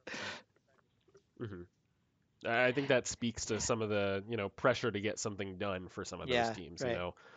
I mean, not to say that the Yankees can get away with doing nothing up until the to the lockout, and now all their fans are going to be upset the next couple of months. But it seemed like the Mets really couldn't afford to sit around and do nothing and wait. The Rangers, if they were going to make a splash, they had to get their guys before they were scooped up by other teams.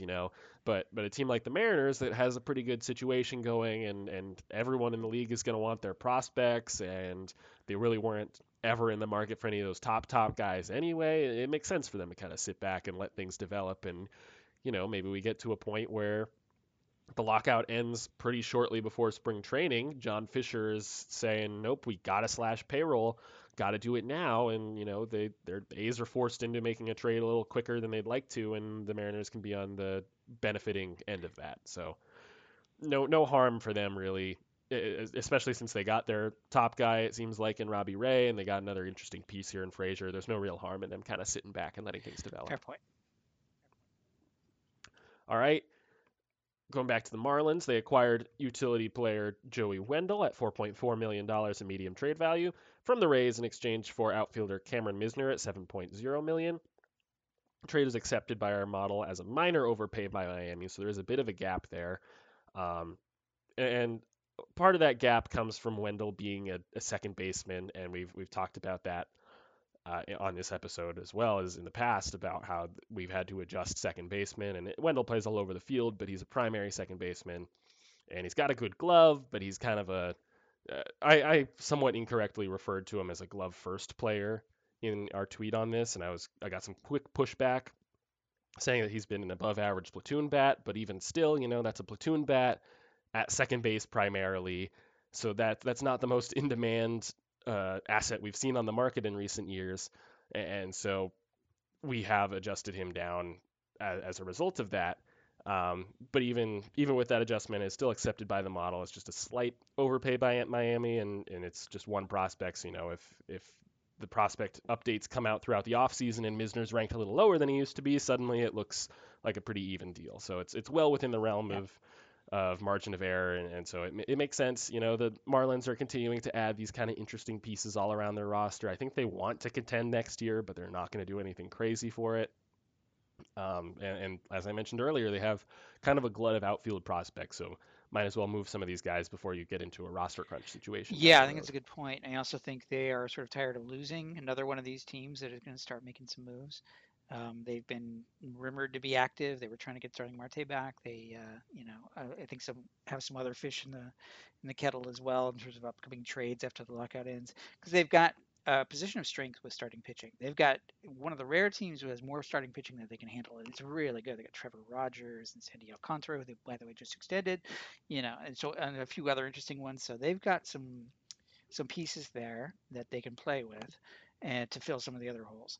This one was just a sort of, I think, relatively lower level priority to fill like a useful player in the infield in exchange for a sort of a prospect that, may be blocked at some point. So it made sense for the Marlins. And, the Rays are always moving guys who are, getting shorter on their years of control and more expensive. And by the way, they've got Franco and they've got Walls and they've got plenty of infielders. So he's expendable from the Rays point of view as well. And the Rays are always trying to get a reshuffle based on next man up. Oh, I don't have to add him to the 40 for a while, so Misner fits that profile. So it just made sense all around. Yep, it fits the pretty cut and dry Rays formula that we've seen in Mm, recent years, and so makes sense. Um, Want to wrap up the Marlins here. So they also, I should have mentioned this earlier, after they acquired Stallings, they shipped Jorge Alfaro off to the Padres in exchange for cash considerations or a player to be named later. We had Alfaro at 0.7 million in median trade value, so right on that kind of non-tender bubble, and he was pretty out of favor in Miami. He wasn't doing it either behind the plate or at the plate for them. They started toying with him in the corner outfield spots down the stretch last season. Just really never figured it out for them, but he was a Rangers prospect when Preller was in Texas, and so there's that connection there. We know how much AJ Preller loves to get his guys back.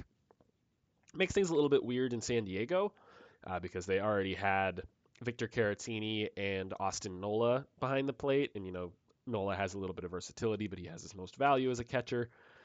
So it's going to be interesting to see how those three shape out. If one of them might be on the move, maybe they trade Caratini to save a little bit of money or something. I'm not sure, but just kind of wrapping up the Marlins here with this minor deal. They also DFA'd Lewis Brinson, and I'll use this as an opportunity to plug John's latest article. We'll be discussing it at length in a future episode, but he went and took, as we've discussed and kind of alluded to for a while now, he finally went out and did it. He did a trade retrospective on the Christian Yelich trade, looking at what the values might have looked like at the time of the deal, whether it was a fair deal at the time, and where things have gone since then.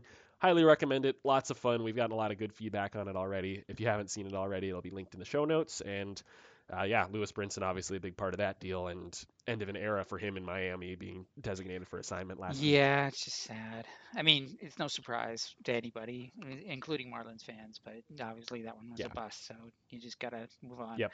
Um, Cut your losses. Yeah, exactly. Unfortunately for them. I just want to make one last point about Alfaro. I don't get it from the Padres' Hmm. perspective. You made the point about Preller having a connection to him, which it happens a lot. Preller has his favorites, Yeah. whether it's Profar or whoever. But sometimes he lets his heart, get the better of him instead of his head. And I think this is another one of Hmm. those cases. Like he's not giving up much, frankly, but whatever. But like from a Hmm. roster point of view, like where do you put him? Like you've got, don't forget Campusano is one of your top prospects, and you still haven't found Hmm. room to play him yet. So now you got four catchers. Like so, then it raises the question. Okay, maybe you move Nola to first base, but then you've got Hosmer, who they can't seem to get rid of. So like, and then other is it? Yeah, I don't know. Now it's not a Yeah. big deal because Alfaro wasn't worth much, so maybe you're just gonna see if he fits somewhere, and if not, whatever. But I just don't get it. On that point, though, we have Caratini estimated to earn 2 million in arbitration and Alfaro estimated to earn 2.7. So even if you are trading Caratini elsewhere, it seems like you're downgrading from a player perspective, but spending more money on a team that can't really afford to do Yeah, that. I'm not sure. We'll have to see where that shakes out after the yeah. lockout. All right, last trade. This one's pretty minor. It was the D-backs acquired outfielder Jordan Leplo from the Rays. He had him at 1.1 million in median trade value. In exchange for second baseman Ronnie Simon, we had at zero point 0.2. It's accepted by our model. Obviously, there's a bit of a gap there, but it's within rounding error kind of territory. Leplo has been traded a couple times. He's a short side platoon bat. It's pretty much outfield only, though he did add a little bit of infield versatility with the Rays down the stretch. He'll be an outfielder for the D-backs. They're pretty left-handed heavy on outfielders right now, so he gives them another option off the bench or to start against lefties. So it makes sense for them. And as we mentioned with the Rays, they're all about clearing these 40-man spots, kind of kicking the can down the road, picking up a prospect that won't have to be added for a couple years. And so fits their MO for It sure. does, but they picked up Luplow at the trade deadline for a more promising pitcher in Peyton Battenfield, if I Yeah. recall. So essentially for them, it's like, okay, we gave up Battenfield for Ronnie Simon, who was like, I don't know, Hmm. not much prospect capital there. And we have him at 0.2. He's basically a very fringy prospect. Didn't hit much at the EIA level.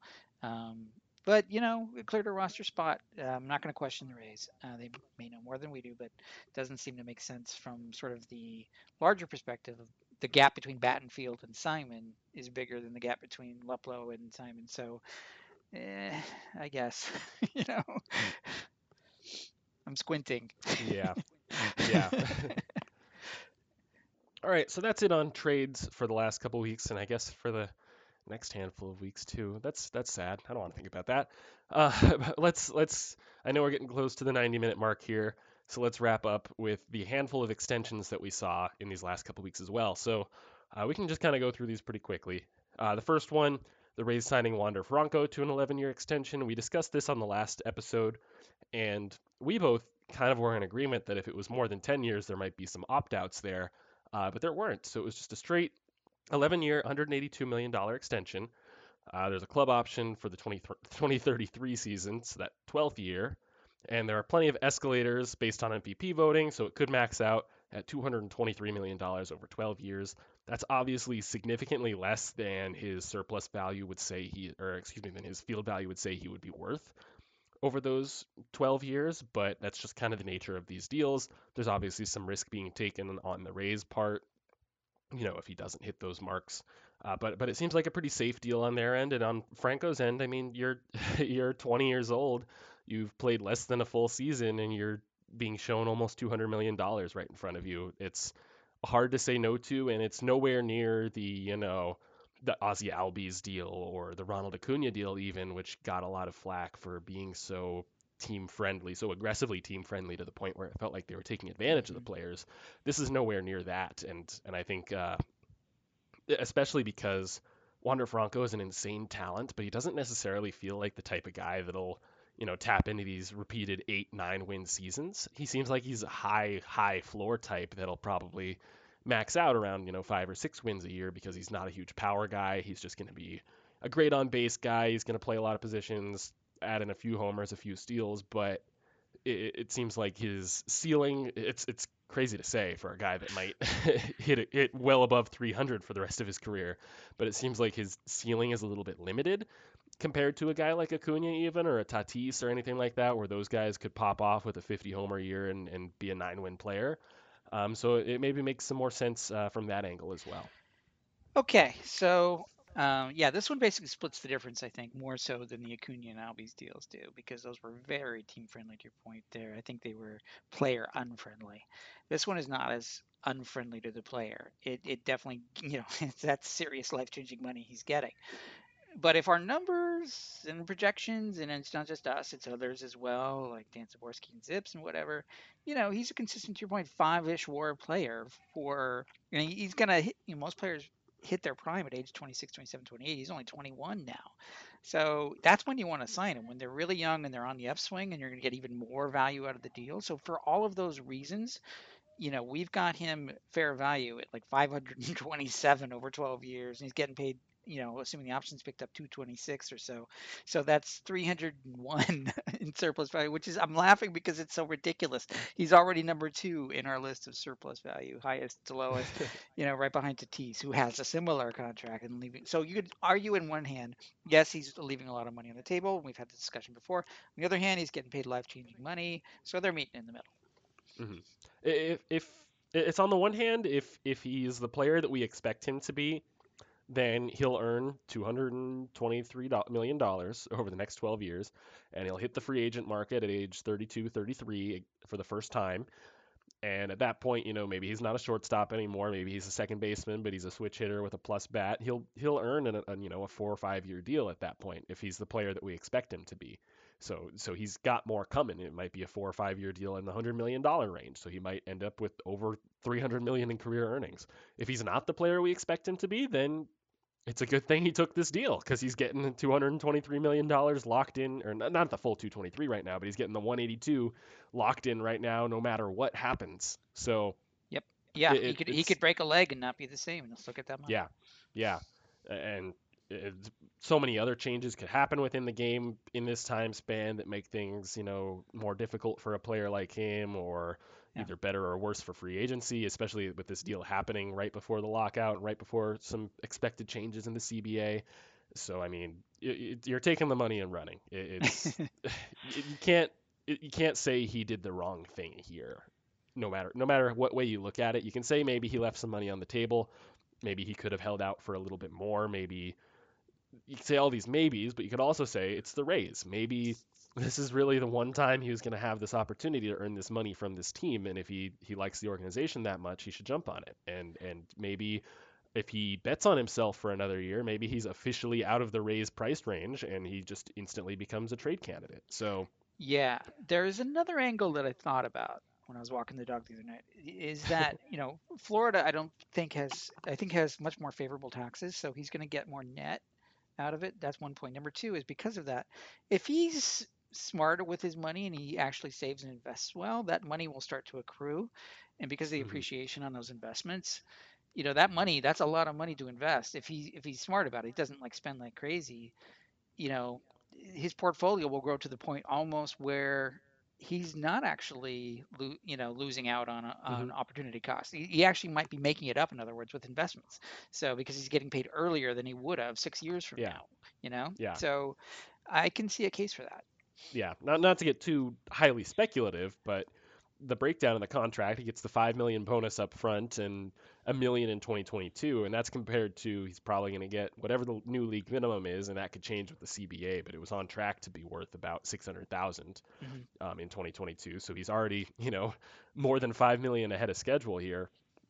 And then he's getting 2 million in each of 2023 and 2024, and those were going to be league minimum years in the 600,000 range probably. So and obviously a lot of that stuff, I'm not expecting him to invest everything right away. He's got a family to take care of and he's going to celebrate and whatever, but that is a good point. Like with the way that this contract is structured, it's going to pay him 8 million for his first arbitration year, 15 for his second, 22 for his third. I don't know if he necessarily would have hit that in arbitration if he was more of one of those accumulator types that's not hitting 30, 40 homers a year. So that's a good point that he's getting this money sooner than he would have otherwise, and if he's handles it correctly, he could earn a Yeah, lot more in the long term.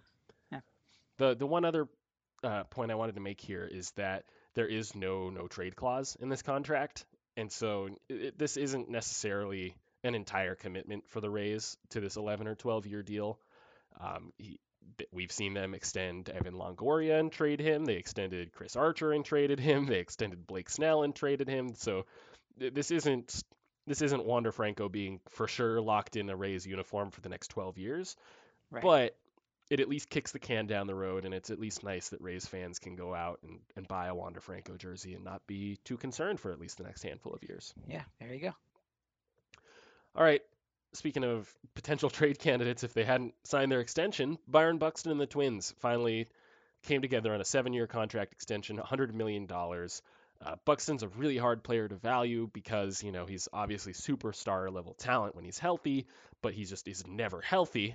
And so they had to get really creative with this deal, and I really love it for both ends here. It's really going to pay him what he's worth, essentially. And there's an asterisk there of, the way that the incentives are based are all around MVP voting. And so if Buxton wins MVP in any season of this deal, he earns $8 million, which is insane. It's an unprecedented level of awards bonuses. And then it scales down for if he finishes second, third, anywhere down to 10th. If he finishes between 6th and 10th place, he'll earn an extra $3 million for that year. But I think it makes a lot of sense because the team is betting by extending him that when he's healthy, he's going to be a star player.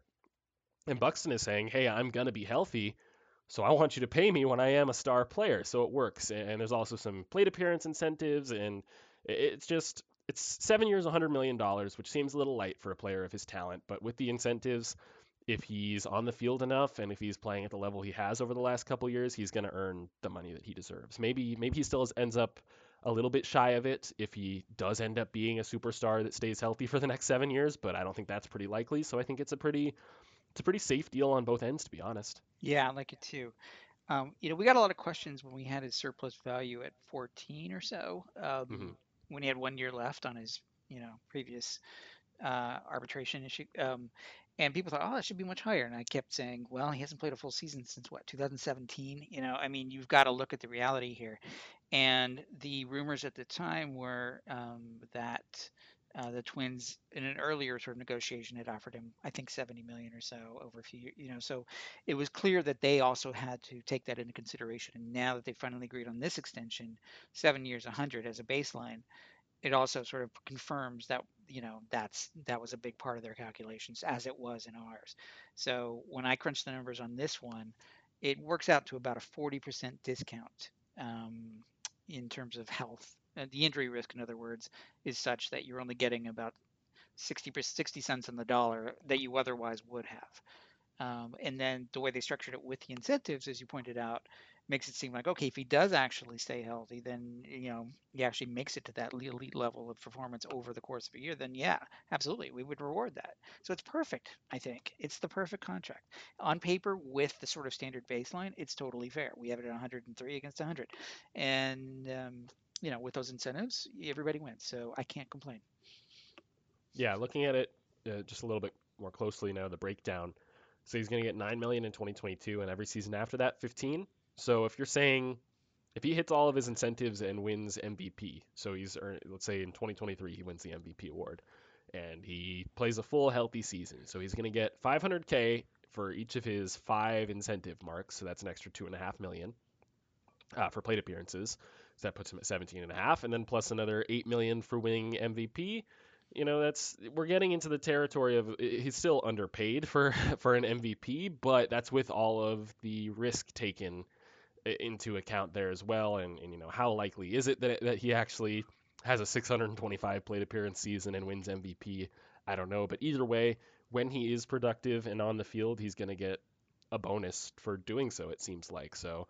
I think that's a really good contract from his perspective as a guy who's, I'm sure, also been frustrated at his inability to stay on the field. All Yep. right. We got two more to get through right here. One of them we mentioned briefly earlier, the Marlins signing Sandy Alcantara to a contract extension. It'll be a $56 million guarantee over 5 years, and it's the largest contract that has been signed by a pitcher between 3 and 4 years of Major League service. So that's before their first arbitration go around. It tops the high water mark set by Carlos Martinez a few years back when he received 5 years and 51 million. But Alcantara seems like a pretty safe bet for it. He had a real breakout year in 2021. He's a really talented pitcher, and as we mentioned before, the Marlins just have their own little pitching machine going on right now, Hmm. and they have all the talent in the world. And it seems like this is one of the guys that, since the beginning, they've wanted to just stick at the top of their rotation, and they'll listen to offers on the other guys, I'm sure. And Pablo Lopez is going to get plenty of hits, and Trevor Rogers, I'm not sure if they'll actually trade him, but there's going to be plenty of interest in him and all of their prospects. But this is the guy that they wanted to keep in town, and I don't think he's going anywhere. Yeah, it seems a little light. We have its fair value at 131 over the next 6 years, and he's getting Hmm. 56. Now, this is another sort of split the difference mode contract, not quite as big, obviously, as Franco, but in a similar sort of vein. He's Hmm. getting paid more now, guaranteed, than he would have in arbitration. But he's leaving some money on the table too. His trade value as a result is about the same as it was before. We had him at, yeah, I think in the 70s, 60s or 70s, and now it's at 75. So, as we see with the free agent pitchers, they're getting paid. The good ones are getting paid, and this Hmm. isn't even adjusting for that. And he's only 25, and he's theoretically got his best years ahead of him. So we may even be understating it if we're right. So yeah, he's leaving some money on the table, to be honest. So I'm Hmm. so a little surprised that it's this low. But at the same time, everybody wins in terms of guaranteed money versus sort of upside. So, okay. Hmm.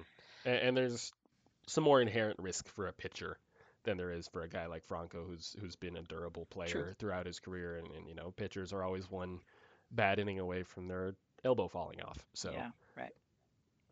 okay, and then speaking of injured pitchers, last extension was this one's one of those real early career ones for a reliever. The Mariners extended Andres Munoz, reliever, to a 4-year extension worth at least $7.5 million, but with 3 club options. This one is fairly reminiscent of the A's extending Sean Doolittle a handful of years back. They got him real early in his career, and again, a similar type deal where it had pretty low guarantee, but the club options and the buyouts and all of that. And so they're really just kind of buying out against, the chance that he really blows up and is a stud late inning arm, which is kind of what happened with Doolittle. Obviously, there were some injuries there, but he turned into a really reliable back end arm, and so that deal was a great move for the A's. And the Mariners are betting on being able to do the same thing with Munoz. He was a top relief prospect. They acquired him, I believe, in the Austin Nola trade from San Diego. And he was injured for the 2020 season. I'm pretty sure he was rehabbing Tommy John. Yep. But he's a huge arm, high velo. I'm pretty sure he made it back in 2021 and was effective for. He made it. He pitched 2/3 of an inning and struck out a batter. So betting real hard on those 2/3 in an inning of a 0.00 ERA. He's obviously a big talent, and they're not really risking much here. But there's a high reward option here. Like if he really breaks out, he's still a very young reliever, and he's very high upside. So no loss deal for the Mariners, and for Munoz, he's betting against a future injury that could really end his career. Yeah, and we all know relievers are volatile, so that could very well happen. And I love this deal for Seattle. It's really sort of tricky to sort of evaluate because there's so little track record to work with here. So, but we know he's got great stuff. We've always known that, and it's just a matter of him coming back healthy after the Tommy John. So it's a bet on the Mariners side of saying, yeah, we think there's plenty of upside and he's going to be fine. In which case, wow, yeah, go for it. But we've seen some of these deals kind of flop as well. So because relievers are volatile, so he could turn into the next Yoan Lopez or whoever else. Name a guy who throws 100 we thought was going to be good, but then didn't pan out. Could very well be that as well. So it's too early to tell. So, but it's a worthwhile gamble. It's a couple of chips on the table for maybe you'll hit big. So we'll see. And we still don't have all the details on this one. We don't know the club option values or potential buyouts or anything like that. But as it stands, it's a 4-year deal for $7.5 million. And, how much was he going to earn over those 4 years? Like we're saying, even if he was a complete bust, he's going to earn, $2 or $3 million over those 4 years based on league minimum and arbitration. So it's really only a few $1 million gamble over a 4-year time span by the Mariners, and it could really pay off big time. So it makes all the sense in the world from their perspective. All right. We have gone a little bit long, so I don't think we'll have time for trades of the week this time, but depending on how long this lockout goes, we should have plenty of time for them in the coming weeks. Yeah. And plenty of time for other content as well. We'll take some time to look forward and see what might happen on the other end of the lockout. We'll take some time to look way, way back, and as I mentioned, we'll look at the trade retrospective series that John has been working on. And we will have plenty of coverage over the next couple months, even if we don't have any actual news to hit in that time span. We'll get you through the cold winter, folks. Yes, and it'll be getting ourselves through the cold winter as well. And I hope you guys join us for the ride. So sounds good. That'll do it for this week. Thank you all so much for listening. If you have any comments or questions, feel free to shoot us an email at baseballtradevalues@gmail.com or find us on Twitter @baseballvalues. Also, be sure to subscribe to the podcast so you don't miss an episode. We'll be back in a couple weeks to break down more news and updates. So until then, stay safe and enjoy the off season. Thanks, Sean. Thanks, Josh.